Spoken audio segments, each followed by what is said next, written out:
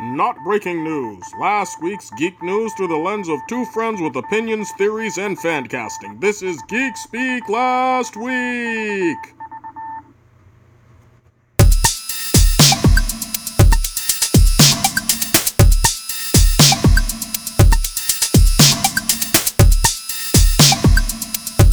Hey guys, welcome back for more Geek Speak Last Week. I am Ed, and this is my co-host, main man, Brian. Brian, say hello. What's going on, people? Thank you guys for listening, and we just wanted to get into the news and subjects that we wanted to cover for the week. I think that the bigger news that's on the docket is the early reviews and reactions came back from Shang-Chi. And it's all positive from what I've read. I didn't even read one, and I scoured the internet. I didn't find one negative, like, oh, this is crap, this is terrible. Everything I found on the internet, again, that's not to say everybody has the same opinion, but everything I could find printed on, social media, all was positive, and it's got me really excited. So, yep. And I read the same thing. I came across a news thing and it says, earlier reviews are coming in and everyone's saying like this is a game changer. It's, basically almost everything that they said about Black Panther, but for different reasons. Yeah, exactly. They said this will be your new favorite character, which means a lot, says a lot in the MCU because there's so many great characters that we already know and love. So saying that's pretty big, and even back when Black Panther first came out, they were kind of the same rumblings, and I was like, I was already in the bag for Black Panther, one of my favorite characters. Me too.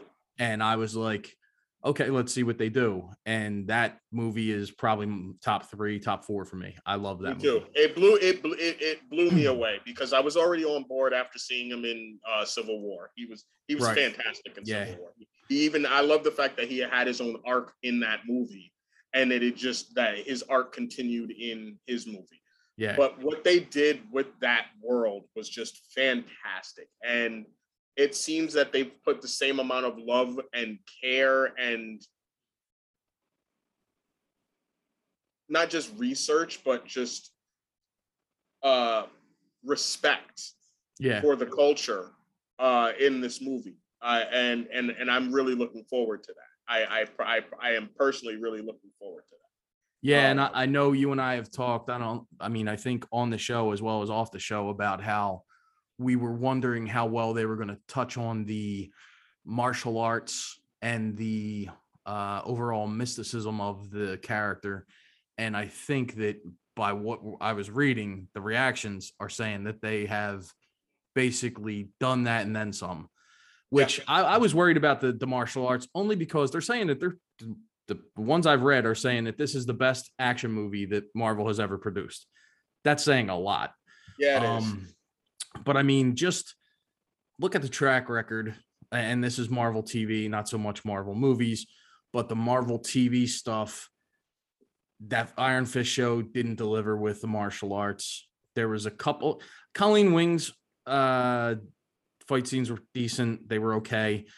But I mean, they could have been so much better. So I hate to like jump in, but did you hear absolutely hear about the yes the stunt guy that worked on the show basically saying, so like what you just said is what made me remember the article, because he basically said that Jessica Henwick was training for hours a day, right, every day. And they probably got footage that they could use of her, which why she looked so much better than everybody else in that show. And then they said that he was talking about how the schedule, Finn Jones was saying the schedule was tight. And he was just like, well, but Jessica Henwick is over here doing the thing for 4 hours. So why is yours so tight that you can't get in a couple of hours at least? You're why the lead of the show. Minutes before the show. Yeah, you are the lead of the show. It's your job to make sure that you do these things, I read that stuff about it and I was just like, that the fault falls on the production. It falls on all the people who were involved in it, and basically comes down to the actor. He just wasn't interested in doing it. He wasn't invested. So if Into the Badlands can make Nick Frost look like a badass, right? Yeah. Yo, you have nothing. You have no reason, no excuse. Yep. For your star, who's supposed to be one of the best martial artists in the world. Yeah.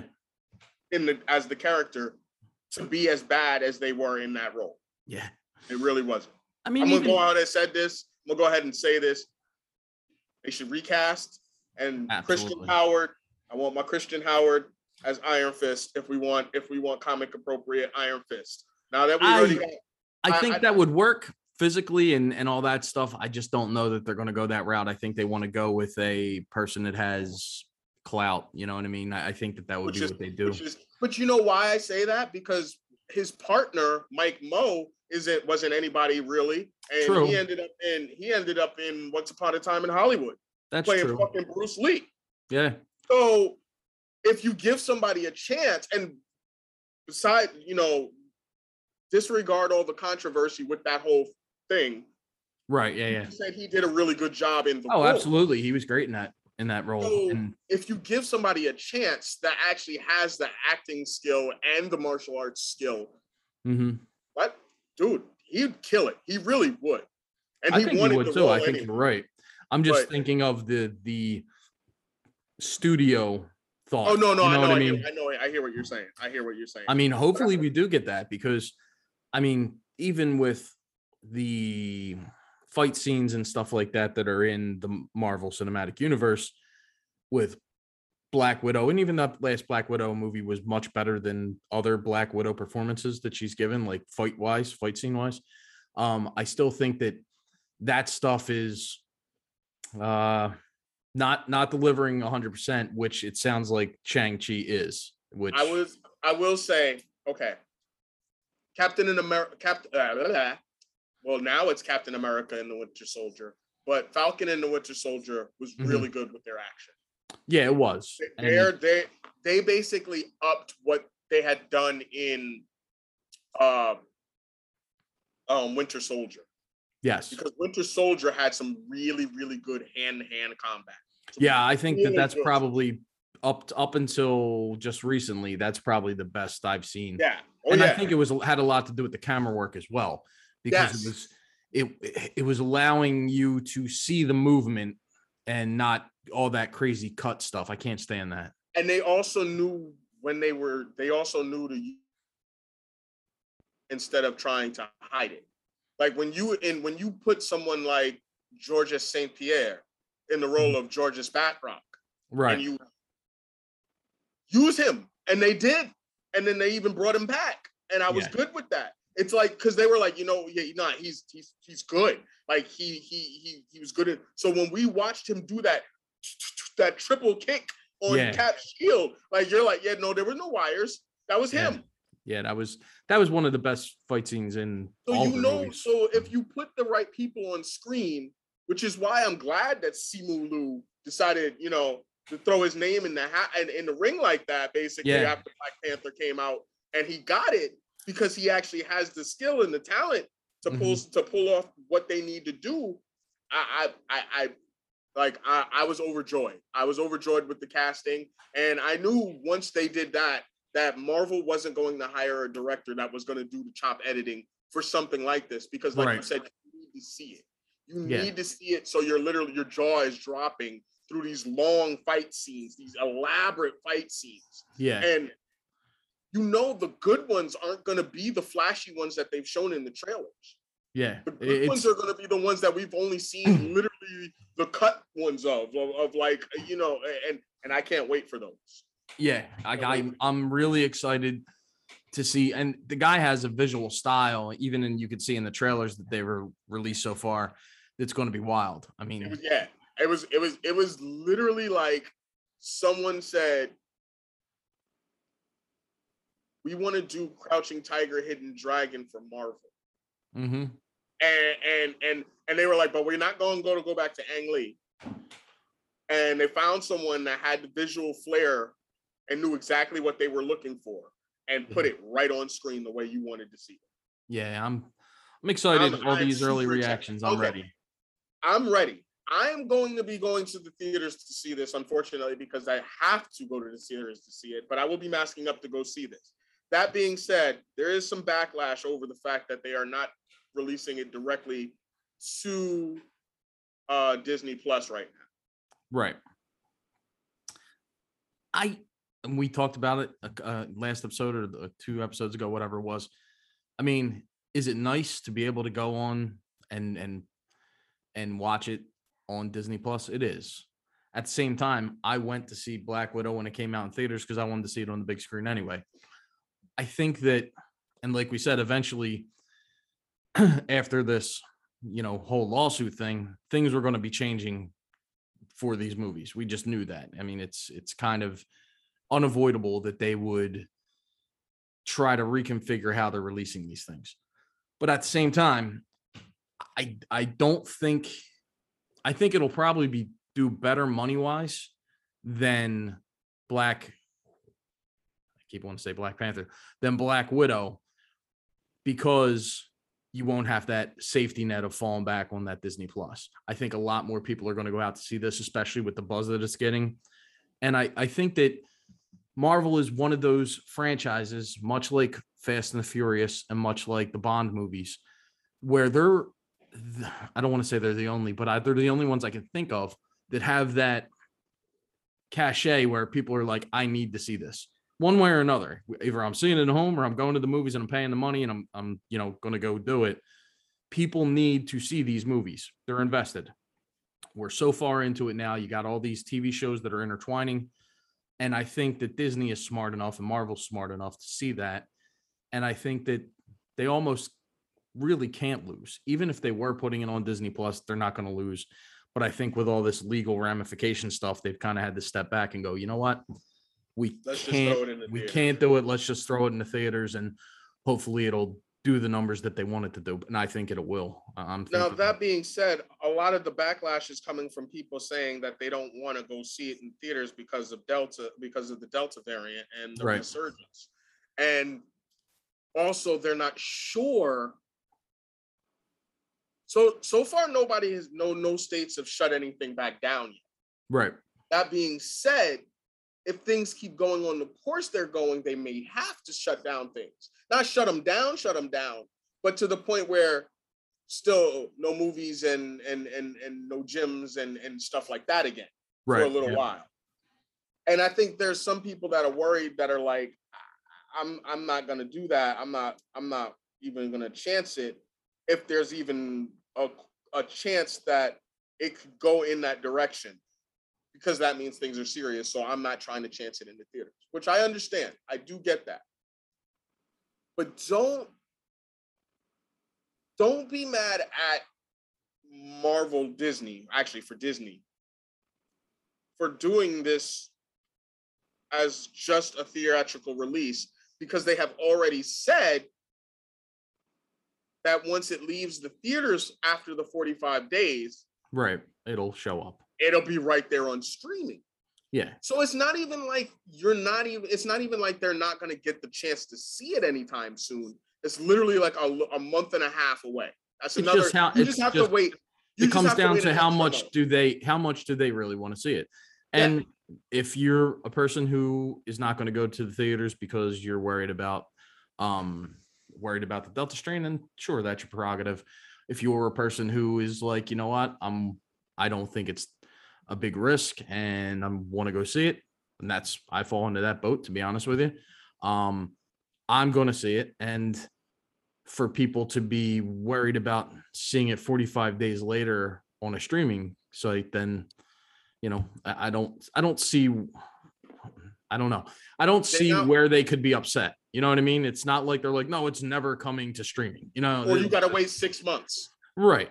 And even if you did, that's your prerogative. You could go see it in the movies if you wanted to, it's just, you don't want to, and that's understandable. And I get it, but you can't be mad because you have to wait for something. And it's also, we grew up in a time when you didn't see a movie on video home release for almost a year. I can remember seeing Batman 89 in the movies and being like, oh, I can't wait till that comes out on VHS. I can't wait. And the following Christmas, not that Christmas, the following Christmas, it finally came out. And I was like, oh, this is great. And my mom got it for me for Christmas. But I mean, that was a whole year and a half. So I am a person who doesn't really, I like things to be available automatically. Obviously, everybody does. But if I have to wait 6 months, a year, I'm okay. I'm not okay with it. I roll with it because I'm like, I've had worse. You know what I mean? It's just like everybody being upset about what comes out content wise. It's like, yeah, you could be upset about it, but we literally had none of this before. So I take it in. Some of it I like, some of it I don't like. And I'm just happy that it's there because it wasn't there when I was a kid. So they're not caring about the 45 days later. They just, like you said, they just want their instant gratification.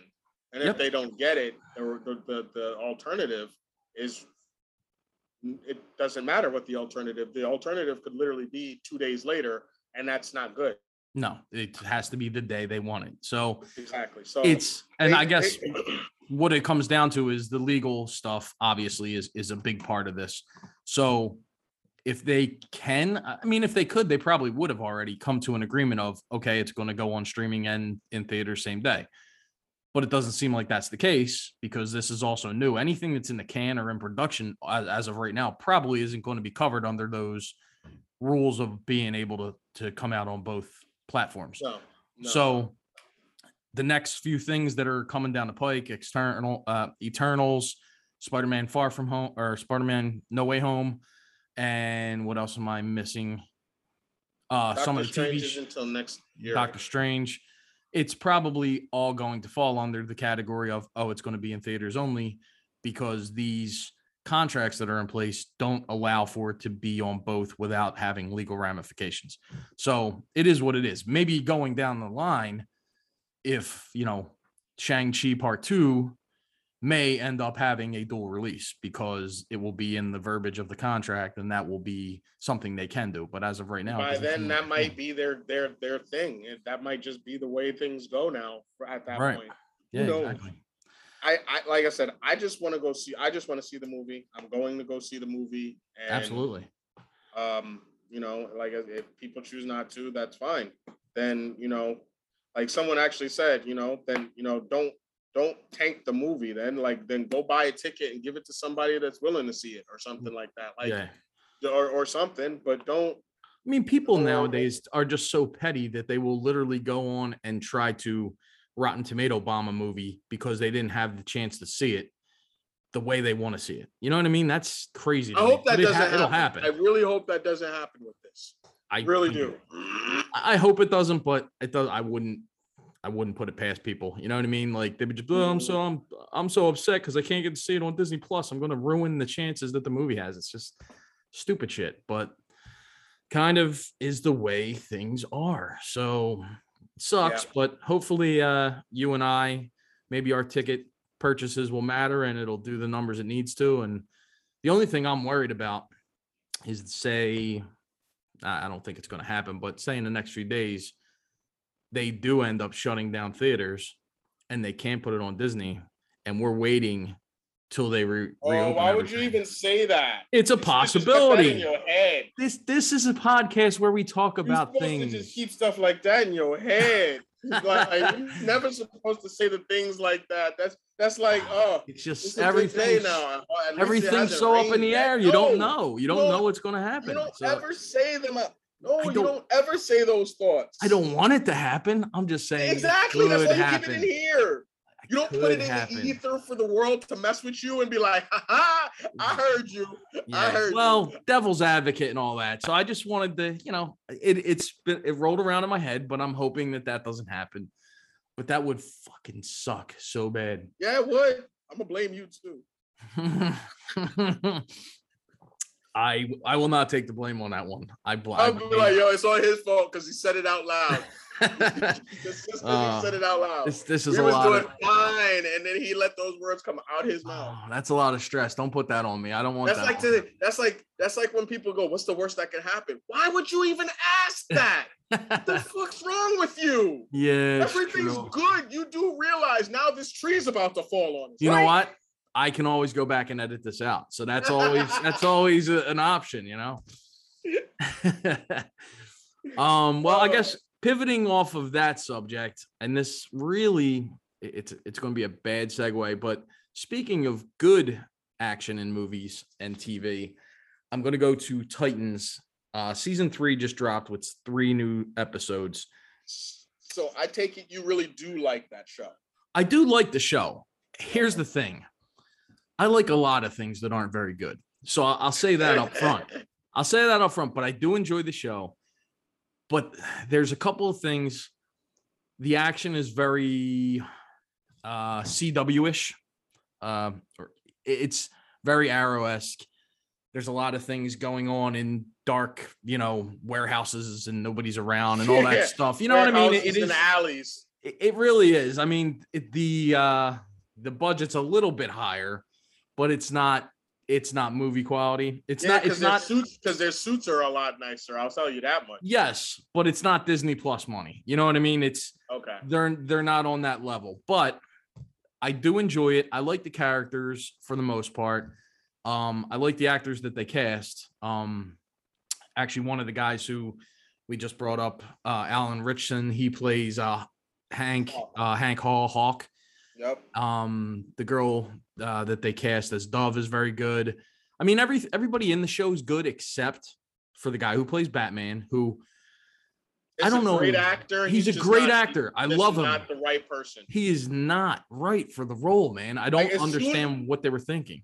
As soon as I heard I was like, they were like Lane Glenn. I was like, yeah, it's just. I know that, man. And then I'm like, he's not right for that role. No, it's not. It's not a good fit, and I don't understand.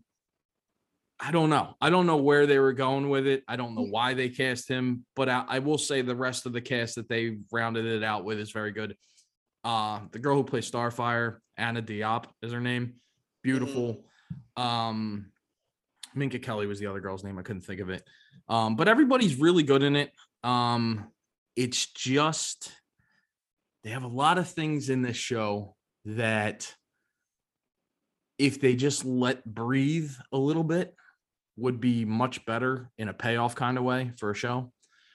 I felt that way since season 1, and like they were so it just feels like they're sprinting all the time. I mean, first 3 episodes, you already know who the bad guy is, something big happens, and then you get the reveal of who was behind the whole thing. And it's like, guys, this is something you could have That's the first up. 3 episodes of this season? Of season 3, yeah.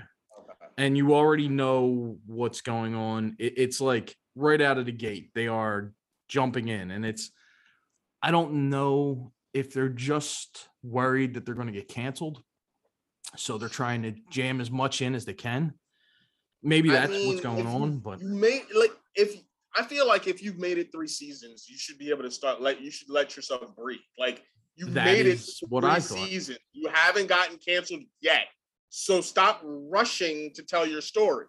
Yeah. And it would do so much to have this specific season deal with this next season. There's something that happens in the beginning of the season. I don't want to spoil for anybody who hasn't watched yet, but something major happens. And if they would have just gestated on that and waited till next season to address it, 100% better.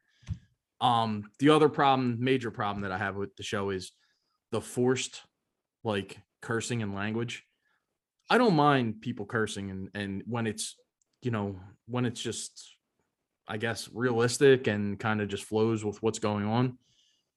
This is just every other word's an F-bomb or a motherfucker or this or that. And I'm like, why? It doesn't add anything to because it's anything. That's what I'm saying. It's just so forced. And I'm like, edgy. This is a line. I wrote this down. Hank is talking to Dick Grayson and he says, we should have killed that motherfucker. We fucking had him and we fucking let him go. This is all one sentence. This is a sentence. And he goes, but we're going to get him next time. So head fucking up. He couldn't just say keep your head up, head fucking up. I'm like, why? Why are you doing this?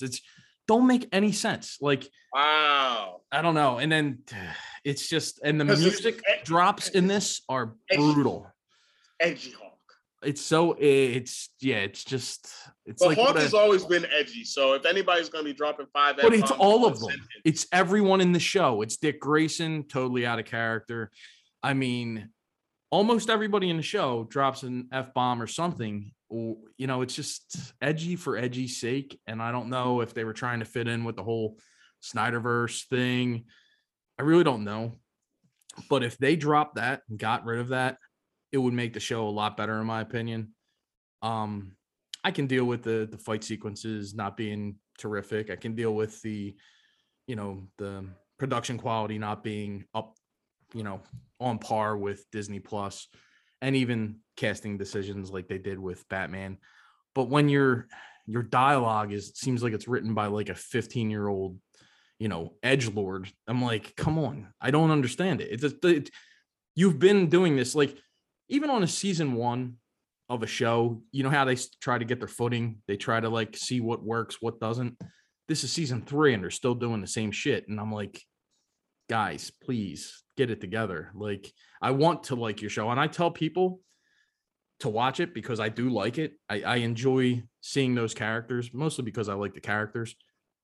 And people literally will say the things that I'm telling you now, like, I don't like it because they're always forcefully cursing and acting like too edgy. And it's true. I can't even deny it. I can't, like, I told one of my friends who loves comics as much as you and I was like, you should really watch it. He's like, I won't watch it. I said, why not? He said, in the first trailer, he says, Dick Grayson says, fuck Batman. And he's like, Dick Grayson would never say that. I'm like, yeah, you're right. It gets better though. It's not only that. He's like, doesn't matter. I won't watch it. And I can't even argue with him because he's right. It shouldn't have been in there. You know what I mean? Like, it's that kind of thing that really the show stubs its toe a lot. You know what I mean? Like, if it could get out of its own way, literally could have just changed that line because the whole thing was he drops in and is like, aren't you supposed to be with the bat? Or something like that. And his line could have been like, do you see a bat?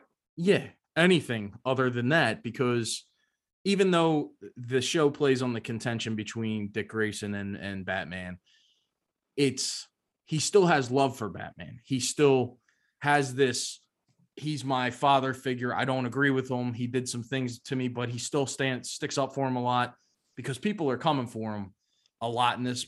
They kind of blame everything on Batman in this show, to be honest.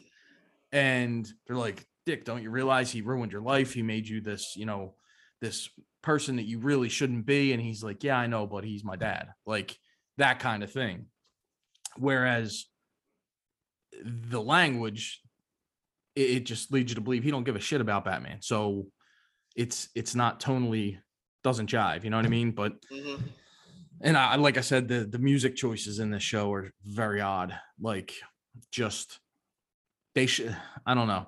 I've seen enough shows, and I'm no professional, don't get me wrong, but I've seen enough shows where when somebody's brooding and they're like doing something, like say they're looking at in one of the episodes, Superboy is actually trying to figure out a way to save a character, and he's looking at a computer, and the music in the back is like some indie rock nonsense, and I'm like, just have it like be instrumental, like pensive music. Like, I don't need to hear whatever band that was in the background and shit like that. It's just weird. It's tonally takes you out of the moment when you're watching it, and you're like, this is a weird choice. Why are they doing this? All that being said, I did enjoy the first 3 episodes. It sounds like I didn't. I do like the show. I just wish it would be what I think it could be, which I think it could be a really good show. And if it holds your attention enough that you're 3 seasons in and still invested, then it's doing something right. So yeah, I mean, I didn't just give up on it. So I can't fault on it if it's doing that. So yeah, and I think a lot of it has to do with just the good grace of the Titans characters themselves. Like, I have a lot of love for those Titans characters. As soon as I realized, okay, this is an older Dick Grayson, he's eventually going to become Nightwing, I was like, I want to see that. And that happens in the first few seasons.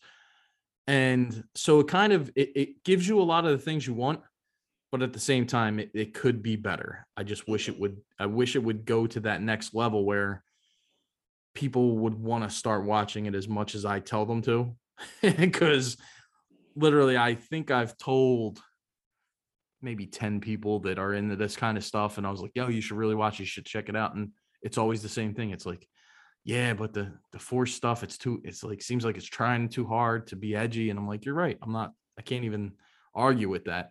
I do say, watch it, give it a chance, but if you're out on that, then you're out on that. You know what I mean? It's not even something you Yeah, can because if it's not contest. going to go away, then like Exactly. then I couldn't even then some say, people just can't. Yeah. yeah, I couldn't even say, oh, well, season 1 is bad with that stuff, but season 2 it gets better, because it doesn't. It's the same shit.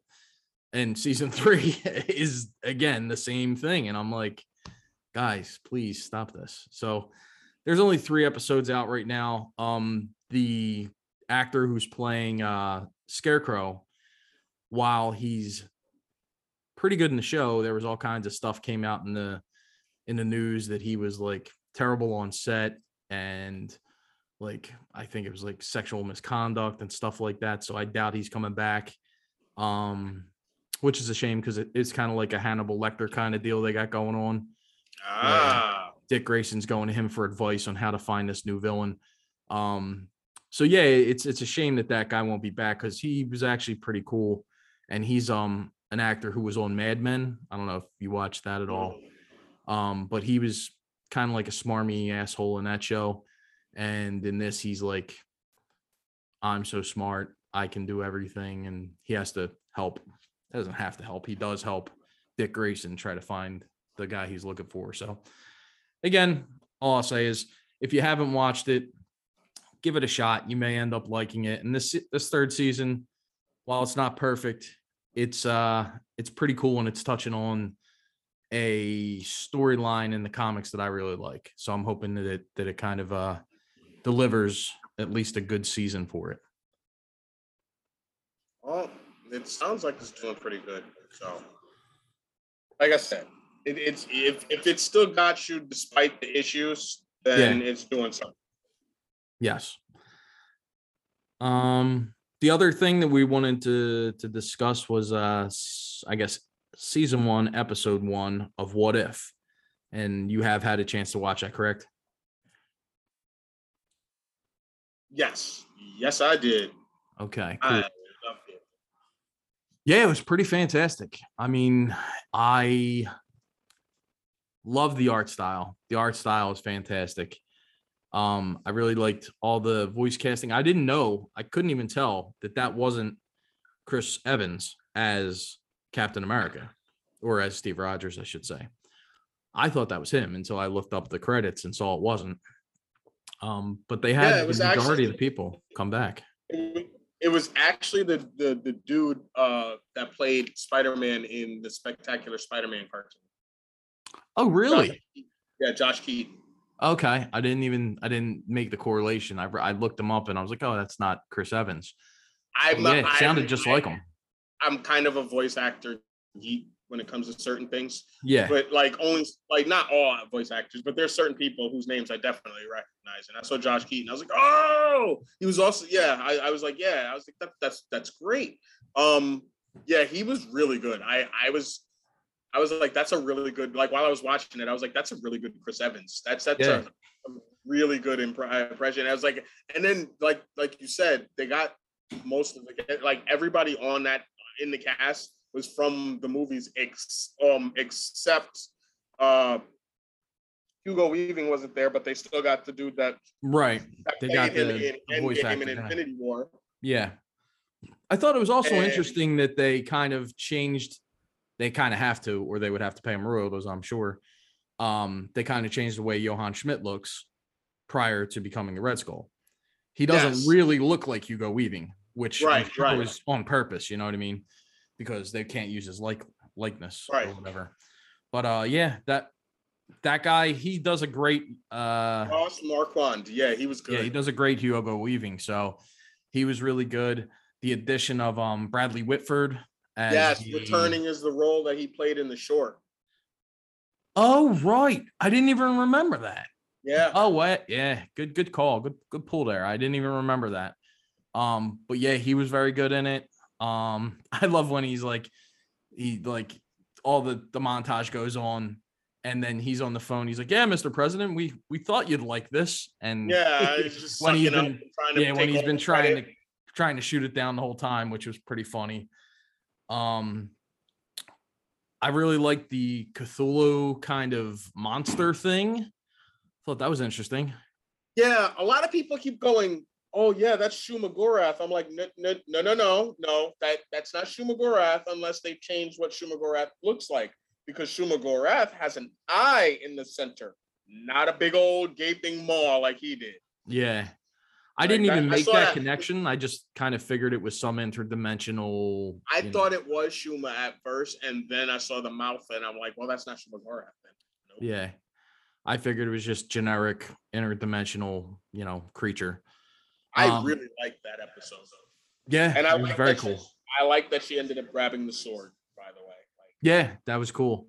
And also the way that, she kind of comes out of the other side with the cube and sees Nick Fury and Hawkeye standing there, kind of like in the movie, which was cool. The one thing I will say, I was expecting them to do this and they didn't, was to make, I guess, I'll say why I guess they didn't do it, but to make Steve Rogers become the Winter Soldier. I thought that was going to happen for sure after he drops into the snow. I was expecting that. I guess I'm kind of glad they didn't do it, but it would have been cool if they didn't have him come back and like he just, dies off screen and we don't know. And He came back later in the season as that version of the Winter Soldier. I thought that would have been interesting, but something like that could still even happen. Yeah, that's true. I mean, we don't know what else is happening. We don't know what happened during the war after she disappears. True. Yeah. And I just like, I enjoyed the whole thing. I love Dominic Cooper as Howard Stark even more. Yeah. Now, he was just hilarious in that. It was just really well done. And I can't wait for the next episode, because if they're all that quality, there was a lot that happened in that one episode, and I'm like, I could watch a movie of that. Like, if they're all that good, yeah, I'm gonna eat this up. I watch a lot of YouTube videos, and there's some Easter eggs and theories.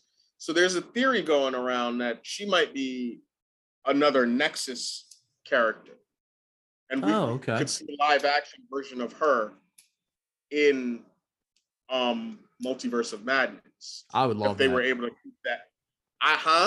Haley Atwell is, oh my god, fantastic. I would love that too, and I would love to get, because she was so good in Agent Carter. Yeah. So to see her playing like Captain Carter in live action would be fantastic. I would love that.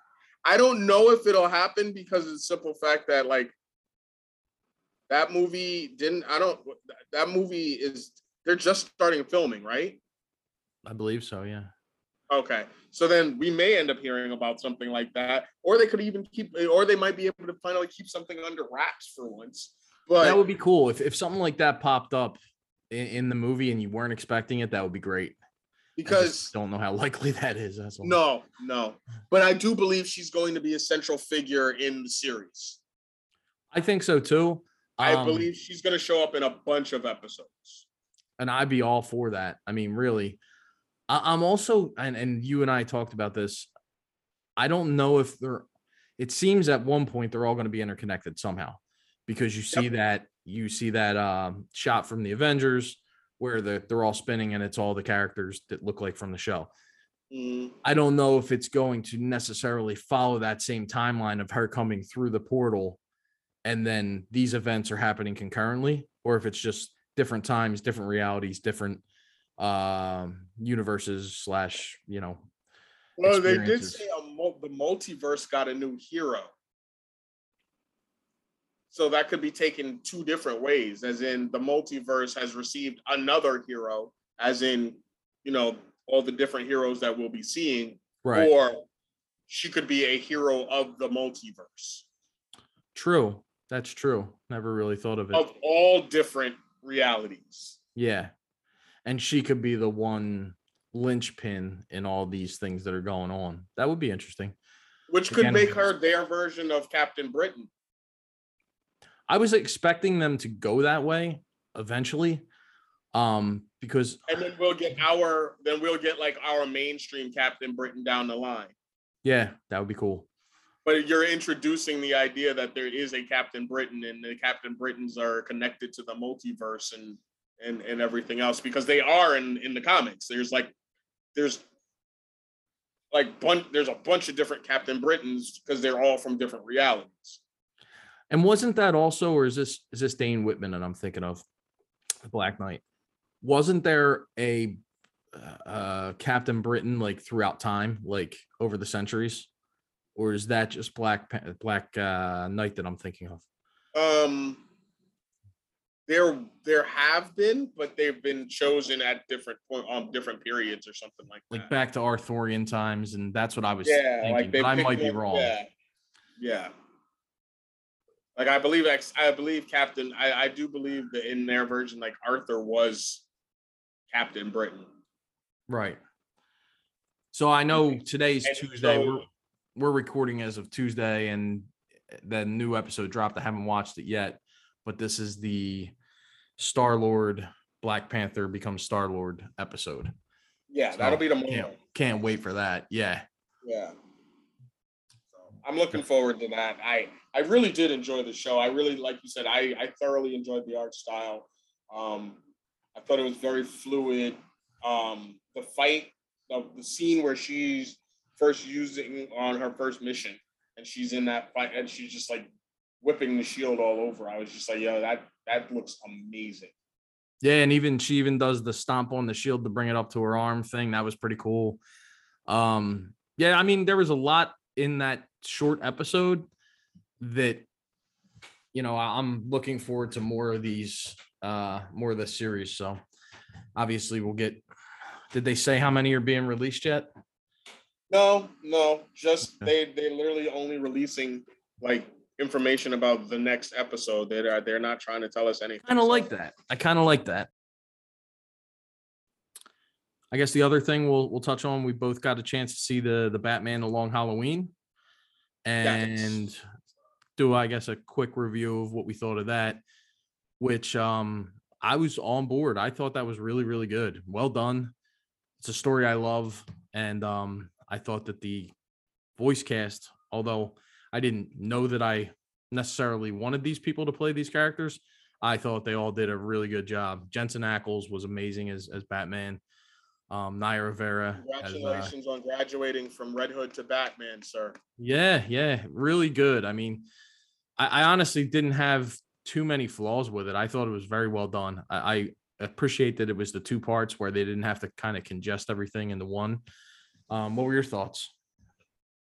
I think they should keep doing that whenever they do any adaptations, as long as it warrants it. I don't think Red Sun warranted a two-parter, but I think this definitely did, and it allowed the story to breathe, and they needed to. They really needed to breathe. That is not a story that you can rush. Right. I agree wholeheartedly about the voice cast. I thought Josh Duhamel was an amazing Two-Face. Harvey Dent in Two-Face. Yeah, he was very, very good, and not at all. I didn't expect that from him, and he did a really good job. No, he's actually someone that, since he hasn't been in anything like Marvel or DC, if they ever did bring, Harvey Dent into the Batman movies, I could see him playing the role in live action. Unless they wanted to go younger. I mean, he's not a spring chicken anymore. But true. I mean, yeah, true. Regardless, but yeah, I thought it was a really, really, really good adaptation. DC's animated adaptations have been pretty spot on, going all the way back to New Frontier. I just really, really enjoyed this movie.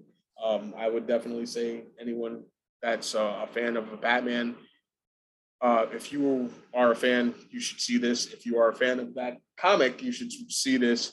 And if you're just a fan of good animated movies, you should see this.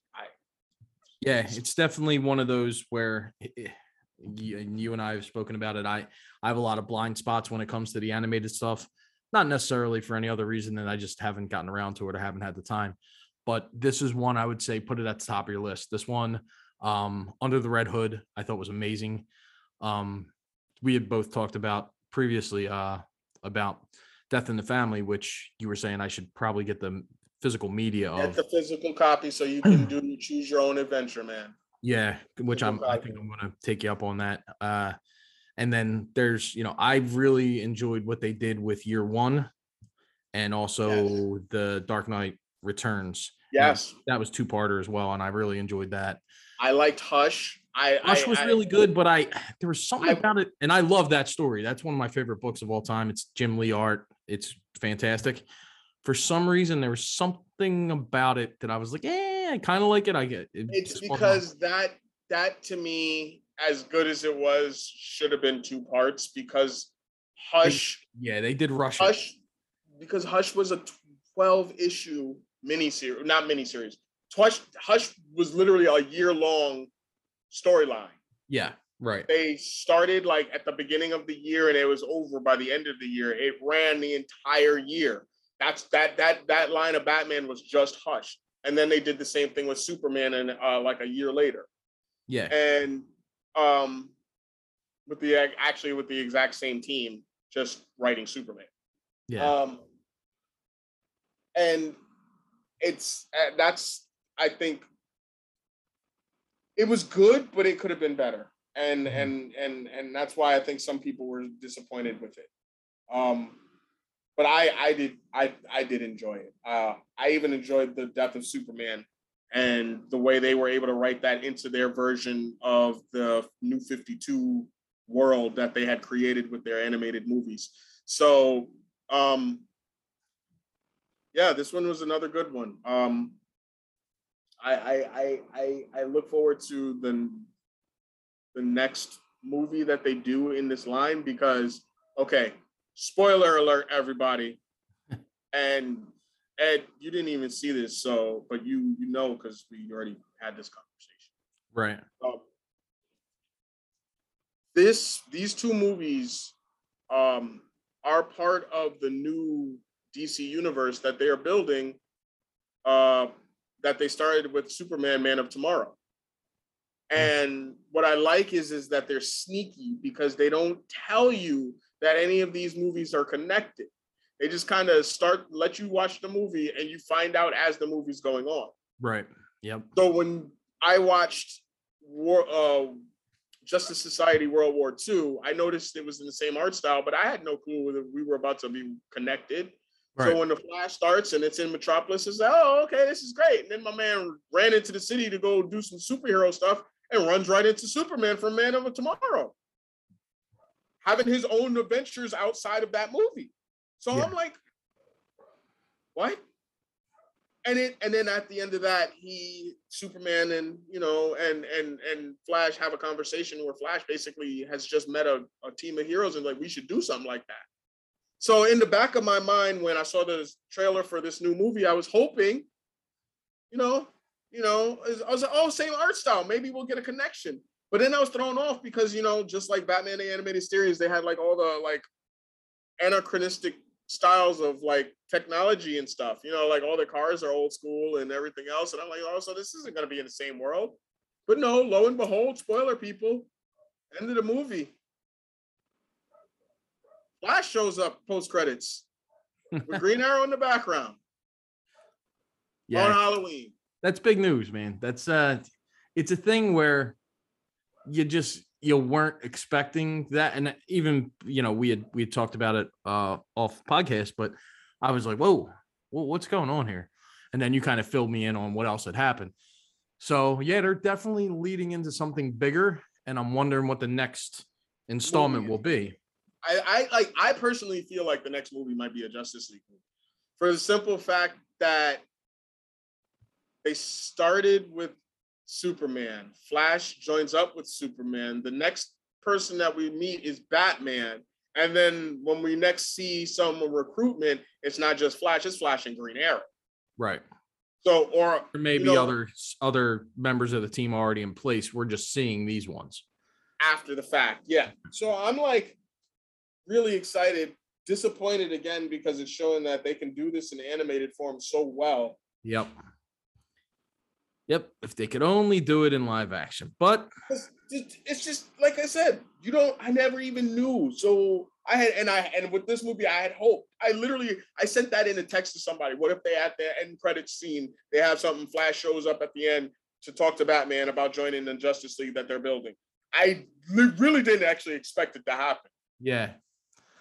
Yeah. So yeah, the fact that, like you said, and they're sneaky about it. They just keep doing. And in Superman, they do mention Batman. Don't get me wrong. And Martian Manhunter does show up in that, but Right. they mention Batman. Like there's like a newspaper clipping, and there's like a blurry photo of him in it. Okay. Okay, there we go. It's so just doing that, and I'm like, see, you know how to do it right, so why can't you do that in the movies?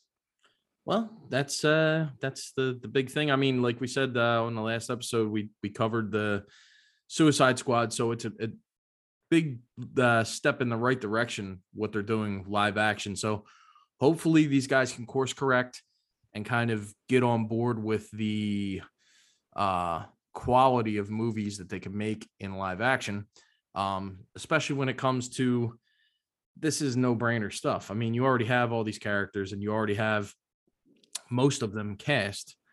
All you got to do is get them to make them and have them written well. That's all you have to do, but that seems to be a big task for these guys. So I would, if I were the studio, they should just start, cherry picking the writers that have done previous, Marvel movies that have done them well, like McFeely and what's his name? I'm forgetting his name right now. Chris McFeely. They did the Winter Soldier. Oh yeah. I mean, those guys, there's several that I could think of that have written really good movies. Just get them. Just go back to the well. I mean, yes, is it cheating, kind of, quote unquote? I don't care. I just want them to make decent, well-written movies that actually make sense. And personally, I feel like you should have the comic writers write them, right? Do that, or just have the animated writers write them. Yeah, that would work too. Literally, they're doing their job and they're doing it well. So just have them put their stuff, and then that's it. Yeah, I think it would work well. And we tweak it a little bit, and that's it. Because seriously, like Green Lantern, First Flight, tweak a couple of things in that story, and you could have easily thrown that same movie on the big screen. You just tweak a couple of things, like the ending, the way that whole thing ended with the giant lanterns and all of that. Like, no. Yeah. But Training Day in space, yes. That's all that's all you need it to be. Which I think that they're kind of going to do that with the HBO series that's coming out, that HBO Max series. Hopefully it'll be good. The few pieces of casting news I saw on that seemed pretty decent. But then again, you never know with these things. Unfortunately, you never know if it's going to be good or bad. But talking about good stuff that we do like, and kind of back on the same train as is the animated stuff. And we thought it would be fun to just talk about our top 5 animated TV shows.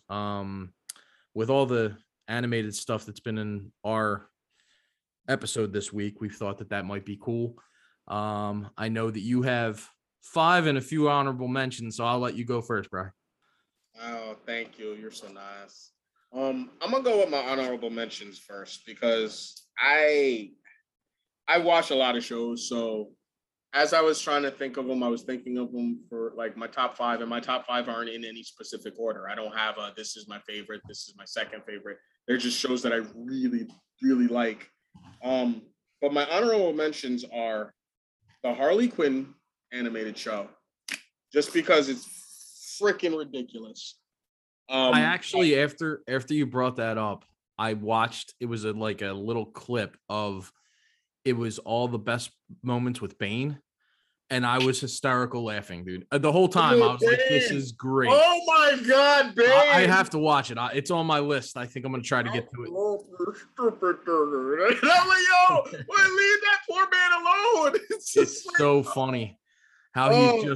he's the strongest person in the room, but everybody treats him like garbage, which is Oh my God, dude, the show is so good. it was It turns so many things from Batman's world just upside down that it's just that's why I love that show. Like every time I'm like, they can't do anything else that's gonna make that's gonna shock me. And then like the next episode, I'm just literally like this I jaw on the floor for a good 5 minutes. Like, are they really what the stop it? What are you doing? Yeah, it's bad. It's so bad. And Gordon, oh my God, Gordon. Oh, and it's and then the cast is what really makes it. Like when you find out who's voicing these people, you're like, right. Oh shit.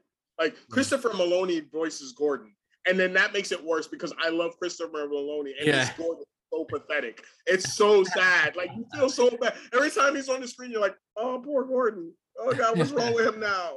Oh God, what's wrong? And Please, Harley Quinn is Kaley Cuoco, correct? Yes. And I forget who voices Ivy, but I absolutely love her. I mean, it's good casting just because she looks like her. So that Ivy is just killing it. But my other ones are Teen Titans, just because I have a special place. The original for that. Teen Titans, not Teen Titans Go. Correct. Okay. No go. The Green Lantern animated show, because that actually is underrated and it was really good. I never watched it. Is that the one that has like the blocky style? Basically, if they made the Superman animated show in 3D. Okay, yeah, that's a good way to say that, because it looked interesting. I really enjoyed it. At first, I didn't like that art style for it, and then like it kind of really grew on me. And then the stories were really well done, so I enjoyed it. Wolverine and the X-Men Evolution. And I got to talk real quick about Wolverine and the X-Men. My expectations from that show, I went in, I'm like, why are they calling this Wolverine and the X-Men? Wolverine's not the leader of the X-Men, blah, blah, blah. My stupid fanboy shit kicked in. That is one of the best shows, X-Men shows, that's ever been made. It's not the best, but it's one of the best. And it ended on I was so bummed out that it got canceled, because we were going to get a cartoon version of Age of Apocalypse, and we never did. And I was so pissed off when that happened. I was like, because I think I read something like when it said, oh, it's not being picked up, it's being canceled. I'm like, no, because that is my all-time favorite X-Men story. I know it's not a proper X-Men story. It's a what if kind of deal, but it's my favorite story. It's spawned a lot of stuff. Don't do that. Yeah, well, people know. It's a 30-year-old comic book by now, so spoilers. I'm sorry. I'll go back. Spoilers on that. But really, that show, it's not to be missed. And the art style is awesome. And and they told some really good stories, and like got dark for a kids cartoon. It did. It really did. And that was that on Disney? No, it was on Fox. It was on Fox. Okay. It was on some channel, and then it moved to Disney. I think it was on it was on Nickelodeon, wasn't it? Nickelodeon. Yeah, Nickelodeon. Yeah. That's what I was thinking of. I was like, wow, it was dark for a Nickelodeon show. Yeah, it was good though. I digress. I'm sorry. Go back to your list. No, you're good. You're absolutely good. It was a good, and like I said, that's why it's in my honorable mentions, because it's a good show.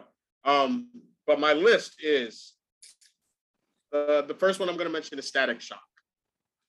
Okay, one I've never seen.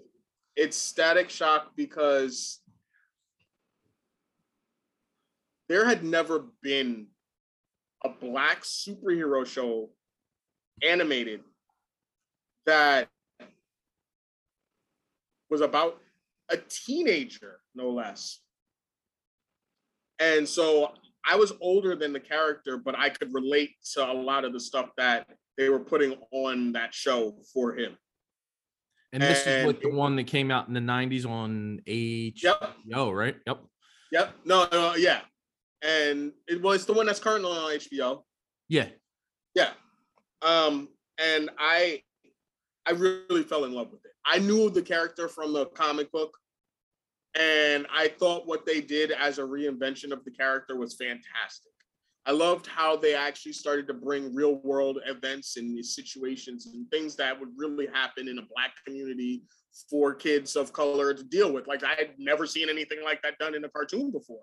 And for it to be done with the superhero and always have a positive spin, even when it did get sometimes dark, or even when they were dealing with some really iffy topics, I was on board for it. And my daughter came across it later on in life and also fell in love with it. Okay.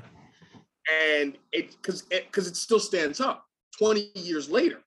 You watch it and you're like, yeah, no, they're still dealing with this stuff now. And the fact that like it still stands up, and that when you do something like the fact that they're rebooting the character now in comics, and they're not having to, but they're using some of the stuff that was in the show as part of what is now being thought of as canon. That says a lot. Yeah. Because it was they took a lot from the original comics for the show, but they created a lot for the show that, wasn't there before. And it really resonated with me just as a whole. Just like it really did. So it had great show, great characters. And then the fact that later on it started to cross into the DCAU was just great. First, you get your Batman, and you're like, oh, yeah, it's cool. And then you get Green Lantern, and oh, okay, yeah. And then it just turns into, and then the Justice League. And then he showed up on Justice League. I thought that was Unlimited great. Or regular Justice League? Unlimited. Okay, yeah. The Once in Future Thing episode. Okay. The 3-parter where they went through time. And I was like, yo, that was great. That was great. Mm-hmm. So I thought that was just a fantastic show. It's actually going to lead me into my next show because he ended up showing up on this show, Young Justice. Yeah, Young Justice. Justice. I'll throw it out there. That's my number 5. Young Justice is an amazing show. Everybody should search it out. It is awesome. Young Justice, I called what it's like when it's like someone was like, we want to write a Justice League style show, but we want to use the sidekicks. Yes. So they will never, ever be sidekicks in this show. Mm-hmm. It will always be about them. And I'm like, okay. And it's so good because of the fact that it's so different from Teen Titans. Yeah. And they don't, like you said, the big thing is they don't lean on the Justice League. They're completely autonomous the whole time. They exist. Yes. They exist. No, I'm saying they exist, but the story never leads them like, oh, we need Batman's help. Oh, we need Superman's help. It's always self-contained within their team, and they handle it. But it's great to see some of the adult heroes pop up every now and then. And that's what I really do enjoy about the show, because you get a full DCU with these characters. Yeah. And then by the second and third season, you get them working alongside the adults on a regular basis, impressing doing better than the adults. Mm-hmm. And I really, really, really, really enjoyed that. The writing in that show is very strong. It's very strongly character-based. The arcs are well plotted and thought out. It's made for grown-ups. It 100% is. I mean, but it's with kids. Yeah, and that's the thing. Like, I was geared more towards it because it's a cartoon, but it's not a cartoon for kids. I mean, kids can watch it. My daughter watched it with me, and she liked it. But it's very geared towards adults because it's just even the dialogue and all that stuff. I mean, it's not adult in the way that the Titans is, where it's F this and F that every 2 words. But it's very cerebral, and you need to pay attention to what's going on. It's mature. Yeah, very good. We're not dealing with, like, I mean, we are, but we're not dealing with normal 15 and 16-year-olds. I mean, these kids, because of what they're dealing with and whatnot, they feel like they're closer to 17, 18. Yeah. And then by the time you get to them at that point, like you can't even really call them kids. They are just like junior heroes at this point, and they're not junior; they're just heroes. I may be wrong, but you'll have to correct me. That's the first time that we get that version of Aqualad, correct? Yes, And that version of Aqualad is badass. Yeah, he actually debuted in that show right around the same time he was debuting in the comics. Yeah, and that and they have very different personalities and very different backgrounds in the comics, but they are the same. It's the same character. Yeah, I really like that. I like that character. I like the way that from season to season, the characters would mature and then get out of their one identity into another identity also, which, I guess it's kind of going to happen, but it was cool to see that because a lot of the times you're just stuck with one character being, what was he, Speedy when he first started, and then he became Red Arrow and Arsenal, which was very cool. I like that a lot. And the reasoning behind everything was different. Like, yeah, now he's Arsenal because, well, spoiler, he loses his arm. Yeah, right. Robotic arm. But yeah. So, and I like the fact that, they take stuff from the comics, but they do their own thing. And they have, this is another show with a fantastic voice cast. Another show with a fantastic voice cast. So, it's definitely it's one of my favorites. Moving on and backwards, I have to put all of this together because I can't just say, I'm gonna say Batman the Animated Series is my top, but all of the DC animated shows I love. Yeah. I have Batman is the top. It is. If I had to throw one, Batman's my favorite animated show of all time. So, spoiler alert, that's on my number one. But that being said, if I had to throw out my own, one off of this list that I think should be included, it is Justice League Unlimited. That show is amazing. Every story's different. Everyone, I mean, I think they bring in so many characters from the comics. Some of them at the time, I didn't even know who they were. And I had to go and look them up and try to find out who they were and stuff.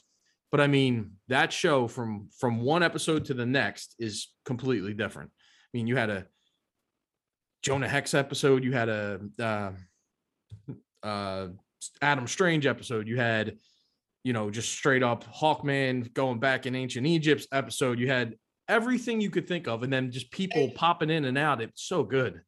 And that's what I loved about when you say that. That's why I had to put the DCAU, because I'm including Batman, Superman, Batman Beyond, Justice League Unlimited, all of those, because I've loved every one of them, all for different reasons. But when you're talking about Justice League and Justice League Unlimited, I love the format, the fact that Justice League was the two-parters for the first two seasons. And then when they went into Unlimited, it was episodic, but there was still a running story. There was a through story that went through. So you would still, there were things that you would have in one episode, and then 4 episodes later, you're picking back up on that.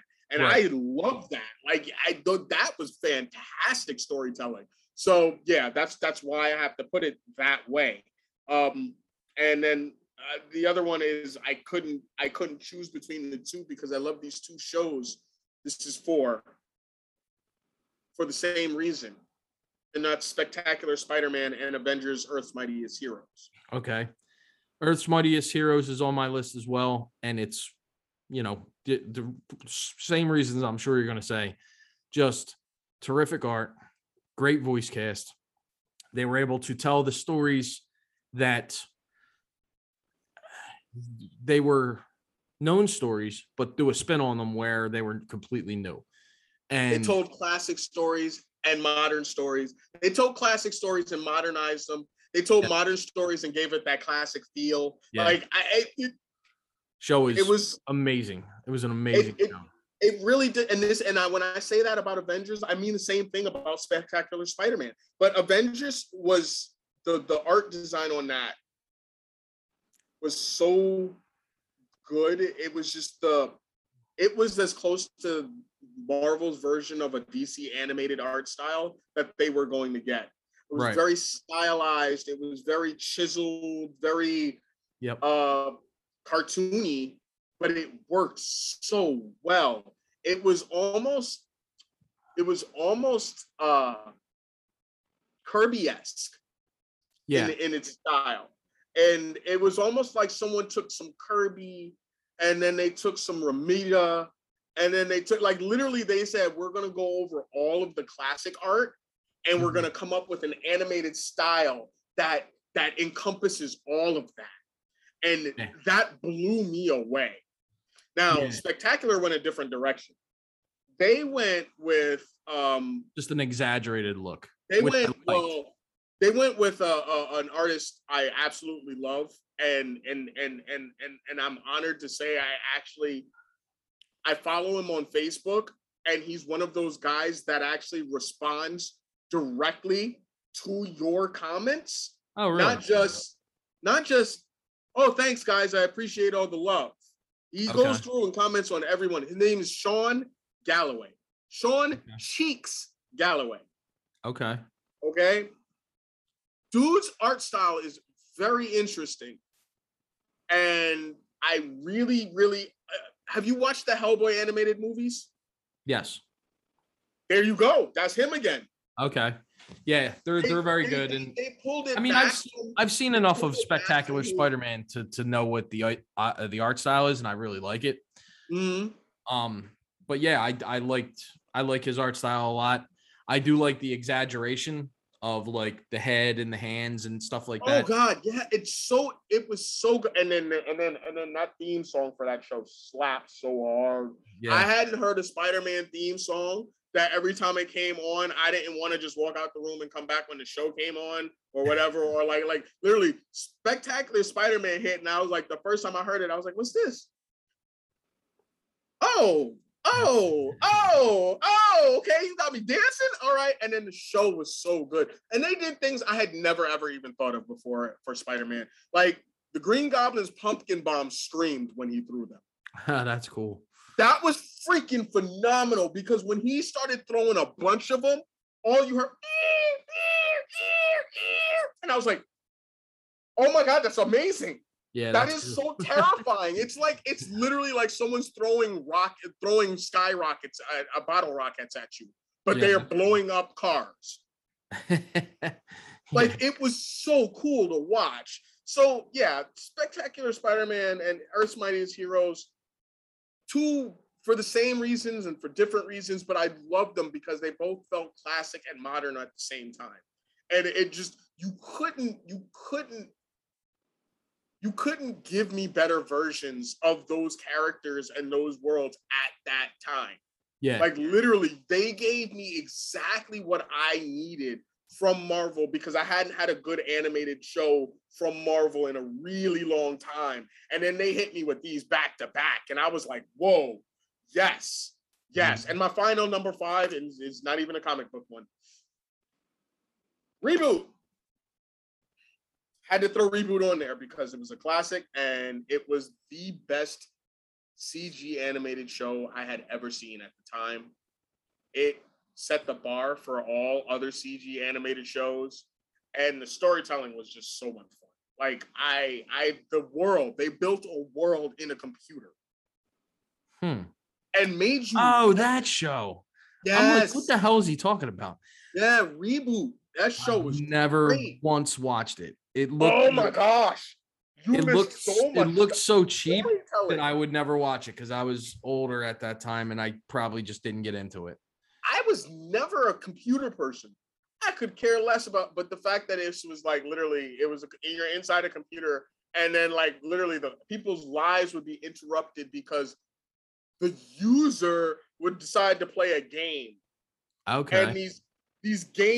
And the game was a cube that literally dropped over a part of the city of mainframe, which was inside this computer. And every time anybody that was within this cube was now sucked into this game and forced to play. You could either you'd end up being one of the heroes or just a non-player character or just people in the freaking crowd or whatever. But you were sucked into your whole life was literally just uprooted and changed just because someone was playing a game. And to me, that the thought of that was just hilarious. just and intriguing at the same time. Yeah, So, that's interesting. Like literally, imagine you're at work, sitting there doing whatever you do, and then all of a sudden, incoming game, and now you're driving around the city in F1 cars and racing and whatnot, trying to win this ring so you don't die. Because if you lose the game, you die. Huh. It sounds like an interesting concept. I just remember the art at the time, while it was probably cutting edge at the time. I just remember looking at it and going, that's a little iffy. Oh, it is. But I was like, I don't know. So I never watched it, not one episode ever. It was weird, but it grew on me. The characters grew on me, and the world grew on me. And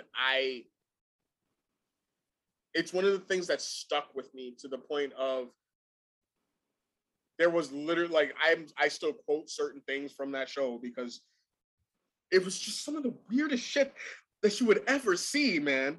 This is what I'm telling you, and that's why I'm like, I will never forget that show because it was awesome. Like when I say the game would literally, like, at one point people were they got sucked into a game and they were in a diner when they got sucked into the game, and the cook and the short order chef were in the game, and the short order chef was on the top of the dragon, and the cook who's normally in the back, his name is Al, and he never said anything other than "Hot," because he can't hear anything in the background. So he's like, "Hey Al, hot."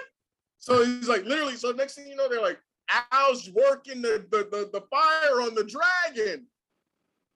I'm like, what now? Like, what? This sounds like a fever dream, by the way. Al's working the fire on the dragon. Or you hear, what?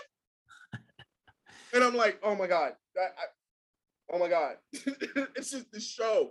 So yeah, Reboot was a fantastic show. It actually, like I said, did a lot of really cool world building. Had some really interesting lore too by the second and third season. And I think that's what got people really sucked in, because by the second season, they started telling some stories, like some real stuff. And you're like, oh, this isn't just like fun anymore. Like, I'm invested in this world. Right. Like, yeah. It was on some Tron, but weirder. I'm gonna have to try to look up some stuff on this. I know you I'm might not be gonna able to find some of that on YouTube, but if you don't look it up on Netflix, because they had a crappy reboot. You will not. Don't watch that. Don't. If you come back and tell me I watched the shit on Netflix, I will disown you. I will not. You already disowned me once because I brought up the whole Delta thing. So you can't disown me. I didn't disown you. I didn't disown you. I just said I'd blame you. I'd still be your friend. Oh, okay, good. But if I watch it on Netflix, we're no longer friends. I'm totally disowned. Yes. Good to know. Don't watch that on Netflix. Don't do that to me. Don't do that. So I already talked about 2 of the 5 I had down here: Young Justice and Avengers: Earth's Mightiest Heroes. My number 3 would be Spider-Man from 1994, the animated series. Just one of my all-time favorite shows. I mean, Marvel was killing it back. They were making the Hulk show, which I really enjoyed, the Silver Surfer show, the Fantastic Four show, but the 2 that always pop out, obviously, Spider-Man, just because they were taking these classic storylines and telling them as true as possible to that form of media. They had 12-part. They had like 8 and 12-part stories in that show. Yeah, I mean, sometimes it was episode like part 10. I'm like, damn, we still on the Neogenic Nightmare? Yeah, I mean, it started out in the first couple episodes. It was a 2-parter. It was the what were they called? The Spider Slayers.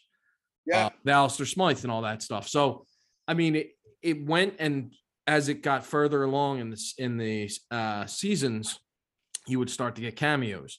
I remember seeing for the first time the Punisher showing up on there, and it was weird because he had like a bluish outfit, and it wasn't exactly what I was used to. But I was like, "Oh, Punisher, Spider-Man, yes," and the headband, and I was like, "Wow, this is wild." And then later on the X-Men, and then later on Fantastic Four, but they were telling these stories that you've read in the comics at that time, They told And Secret Wars. doing it so well. I mean, yeah, Secret Wars. They were doing the Sinister Six stuff, which I think they called it the Insidious Six at the time because it wasn't the They even did exact lineup.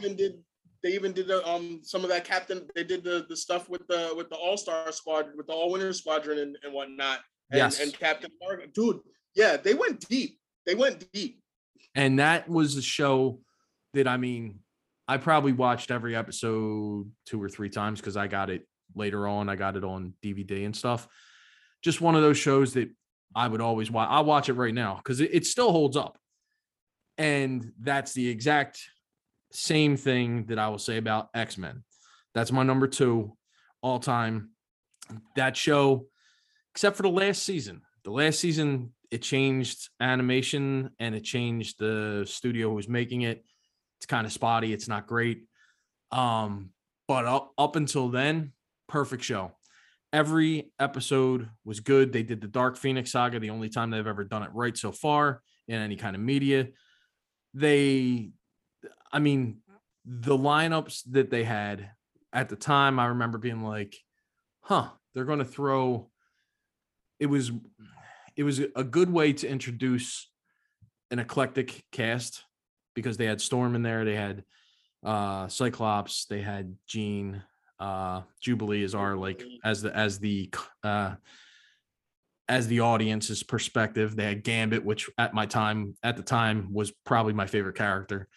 And he was huge. Rogue, Wolverine. I was mad they sidelined. And Beast. I was mad they sidelined Colossus though. I mean, yes. Yeah, he did show up. But he has 2 of the best episodes in that whole series. Oh yes. And it was awesome when they would bring in the other characters. And my favorite is also always Cold Comfort because you didn't just get Iceman, you got the whole X Factor crew.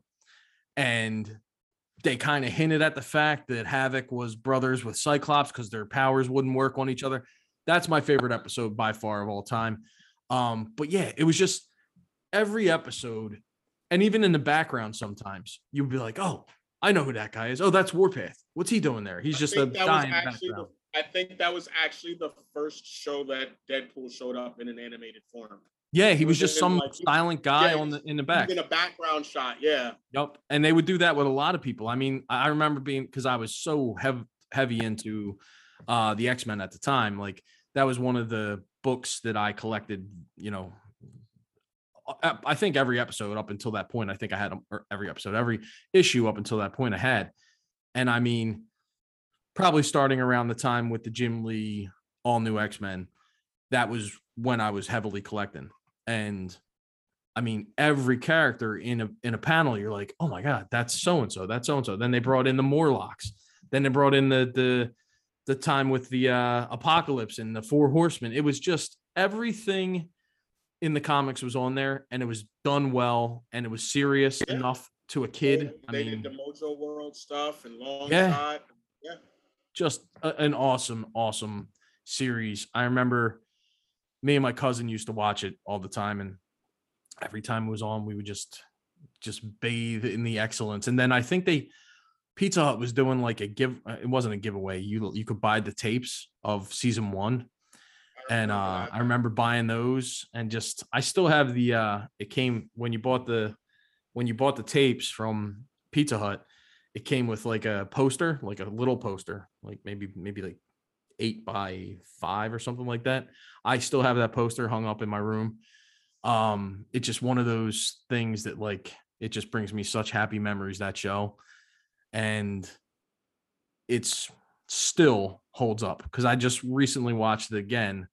I forget what it was on. It was on one of the streaming apps that I have. Recently watched it again, and it still holds up. I mean, it's a great show, and can't say that with a lot of shows, but with all the ones we've named so far, they all hold up. Going back to our childhoods with and some of that stuff, and some of that doesn't always hold up, but these ones do. And the creme de la creme is Batman the Animated Series. There is never I can't say that. I don't think there will ever be an animated series that will top Batman the Animated Series. I don't know if it's just when it came out at the time. For me, it's just classic. It's timeless. the animation, the Art Deco style of the show, it's just timeless. And they do the stories and the characters so well, and the voice cast is so perfect. I can't see It's another show that reimagined characters and gave us new versions that people now think of as Oh, absolutely. I mean, Mr. Freeze, right there. That's what I was about to say. Mr. Freeze is pretty much that way because of that because of that show. Yep. We have Harley Quinn because of that show. Yep. People think of Two-Face because of the way they think of him because of that show, not because of the way he was in the comics. He was in the comics, he was okay, but it wasn't never that much depth to the character as was shown. Yeah, and even the character design for him. I mean, he was always just a very colorful character in the comics. He was always wearing like that tweed one side, like regular, no pattern on one side, and it would be like the tweed flag on the other. It was just, and the contrast that they did to keep it in that Art Deco timeless classic look, where it's just half black, half white. His hair is half black, half white. It's so perfect. Face. It's so perfect. I mean, there's not a design in that show that I dislike. The only one I could think of that I was like, was Bane, but he looked like Bane. You know what I mean? They didn't go crazy. It's because they gave him an actual like luchador mask as opposed to the original mask. Yeah. I think that's probably why. I would rather he didn't have the mouth exposed. I think that's probably why. But I mean, other than that, every character, Man-Bat was terrifying.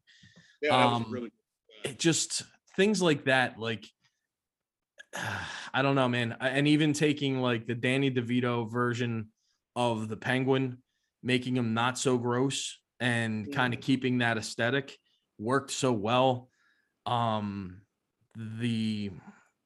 they went on further on in the series, bringing in the gray and black suit, which looked fantastic for Batman. They got into not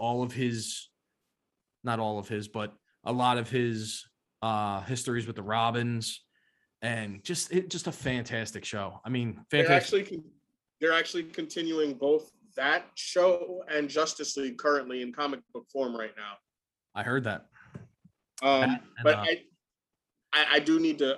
When you're done, I do need to change something because screw reboot. I can't believe I forgot my real time. I'm so no, I mean, I could just gush for hours about the Batman animated series. I mean, I would just be babbling. It wouldn't make any sense. It would just be like, I love this and I love that. It's because it's such a groundbreaking show. Like it did. I mean, it has its own art style. Like it to the point where like and the things that they were doing, like no one had ever drawn backgrounds on black paper before. Exactly. I was going to bring that up. It was amazing. I think they called it dark deco. Yeah. Was the style that they coined?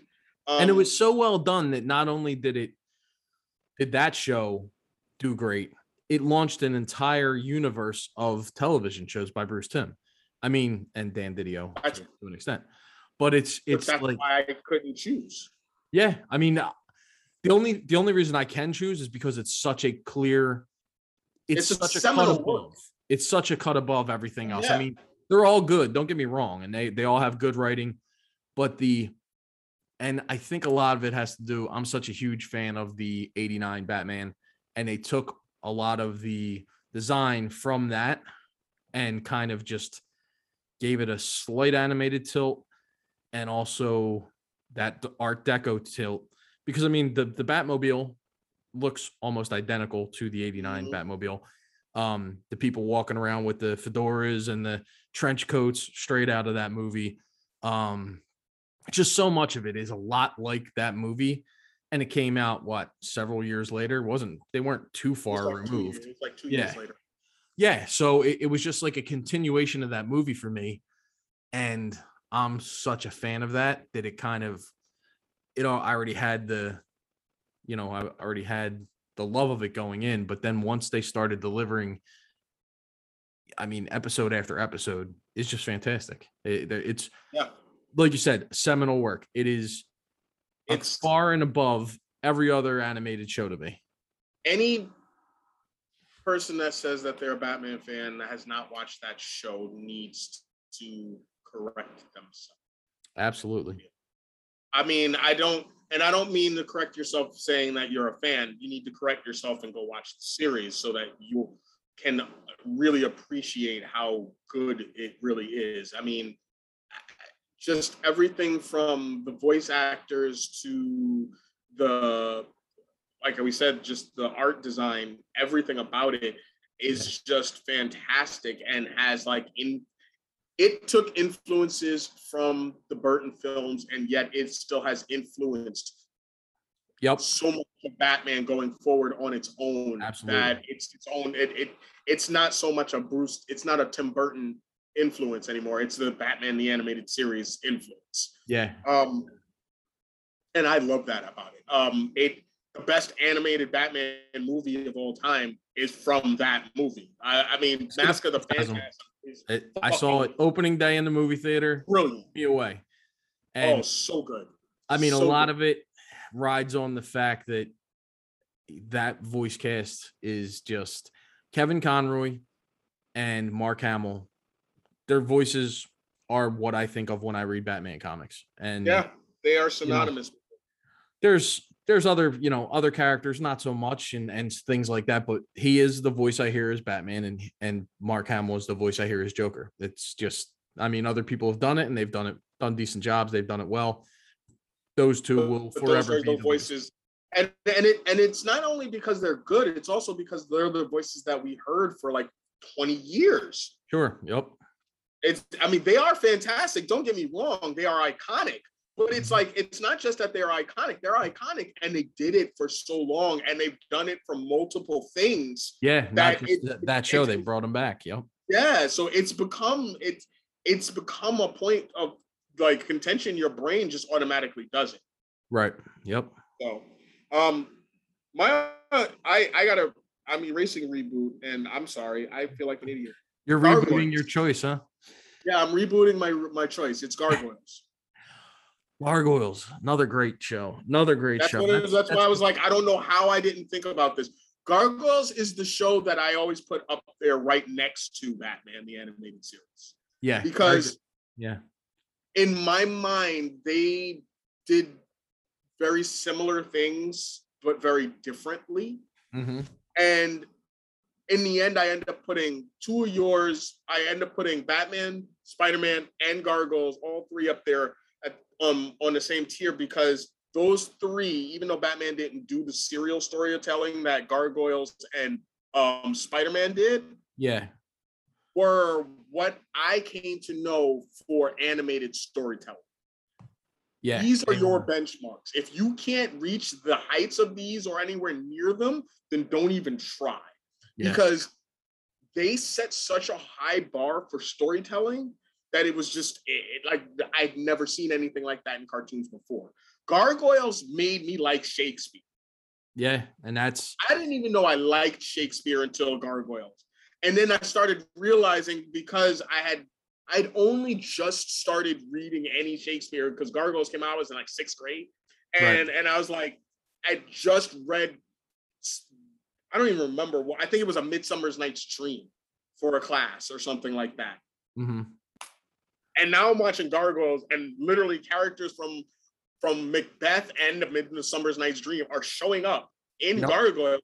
Yeah, because it was a year after that, and I'm like, oh, okay, I know these characters. Puck, Pan, what is going on here? What is this? We went here, and it just blew my mind. The fact and the way they did it too. The fact that they would tell you, like, literally, like, oh yeah, you remember this episode from like last season? We're gonna reference it now, because they would give you like a little recap of what happened with those characters the last time you saw them, which was very comic book-esque, because I remember that being like my brain at the time going, oh, this is what they do in comics. That's cool. Yeah. And talk about a voice cast. I mean, you got that was the Star Trek The Next Generation, like that was like the hangout stuff. Yeah, true, because Jonathan Frakes, they had a circus. Yep. Michael Dorn. Yep. Then they ended up getting what's Brent his name? Spiner, Bar Brent Burton, Spiner. Yeah. Playing. Oh my God. When I found out when he was playing Puck, I was so excited. I was like, oh, that's awesome. Like, yeah, the show is great. The stories that they told were so good. And that's another one that went to some dark places. And still, and this is Disney, and still was able to make it family friendly. Like, to this day, I'm still wondering why we haven't had a reboot, a live action. There really should be. There should be something. That show, because they created so much. They did such good world building and lore building and character building that it's like, it's a shame to just have those. Like, it got to a point, like, they couldn't even, I don't know what happened, they couldn't even push the Blu-rays out the way they needed to. Like, I'm like, you put out the first 2 volumes, and you put out a volume for the first season, and then you just fell off. Where's the second? Where's the third? Like, well, no, I don't need the third, really. But the second, where's the second? Like, the show was just so good. And they touched in Shakespeare, Greek mythology, freaking Norse mythology, like Japanese mythology. Like, Joe, they went everywhere. When they started doing the Avalon stuff, that's literally just going. I remember the most, honestly. Yeah, that was a really good show. They really should reboot it somehow, or live action something. It's funny because it's almost non-existent if you're thinking about what, the references in today Disney is. You know what I mean? Like, you hardly ever hear that ever. We're talking about it now, but be outside of that, it's not in any of their, like, I've been to the Disney store in the last several years, and there's nothing for them. You know what I mean? Like, there should still be a big giant Goliath statue. I don't understand. Like, that would just be cool to look at, and people would want to take a picture with it. So, I mean, you would think, and because I've been to Disney around Halloween time, and they do all the stuff for the what is it called?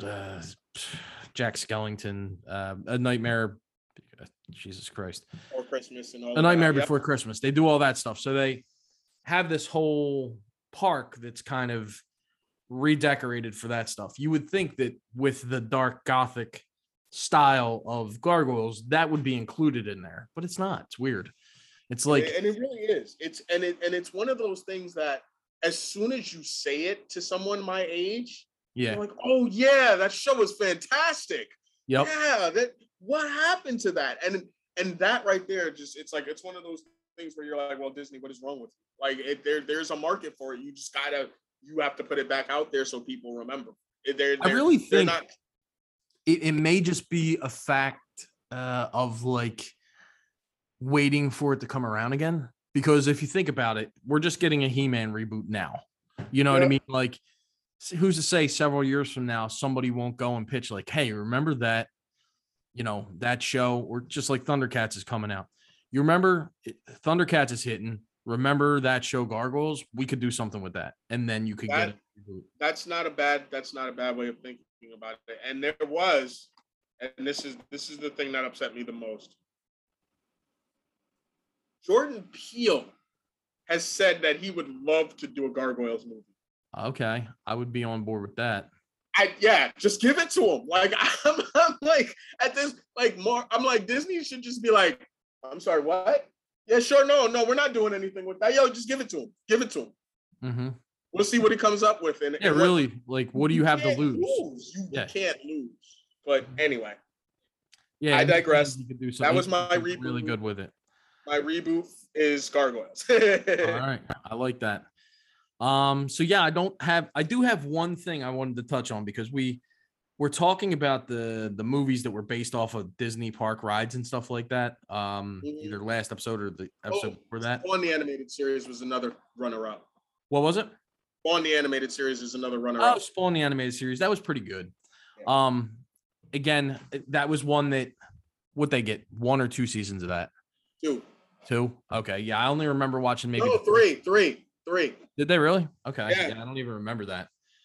But it was funny. I was looking up the other day. I was looking up movies that were based on Disney attractions, And Mhm.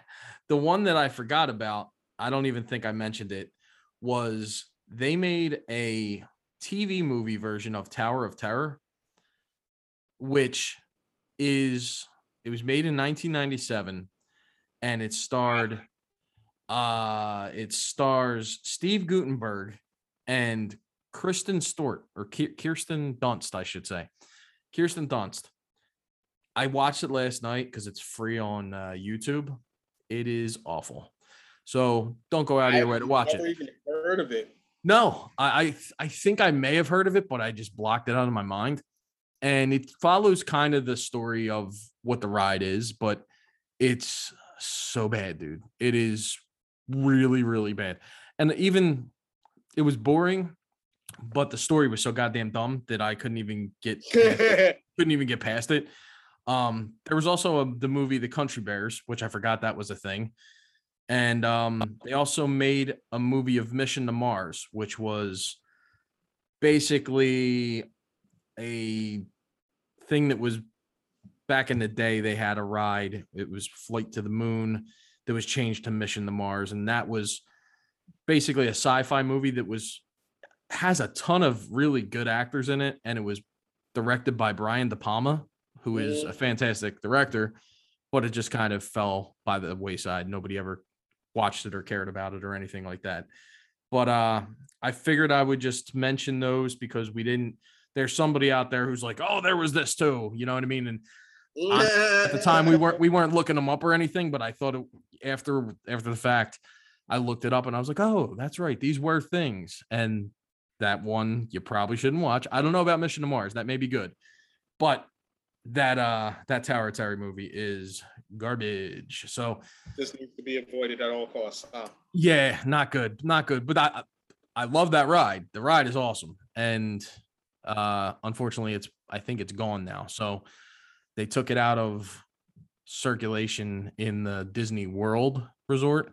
I don't know if it's still at Disneyland, but they replaced it with that Guardians of the Galaxy ride. So not really relevant, but I just figured I'd throw that out there because I know that there's somebody who listened to the episode and went, oh, you forgot about this and you forgot about that. So just to cross the T's and dot the I there. Anything else you wanted to touch on before we get going here? No, that was it. All Sorry, right. I had to change my my one choice, but I'll allow it. Don't let it happen again though, because then we're gonna have. I know.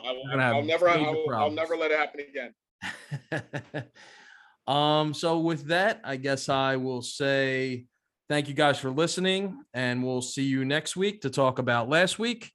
Till then, thank you. This is Ed, and this is Brian. Thank you guys. Have a good one.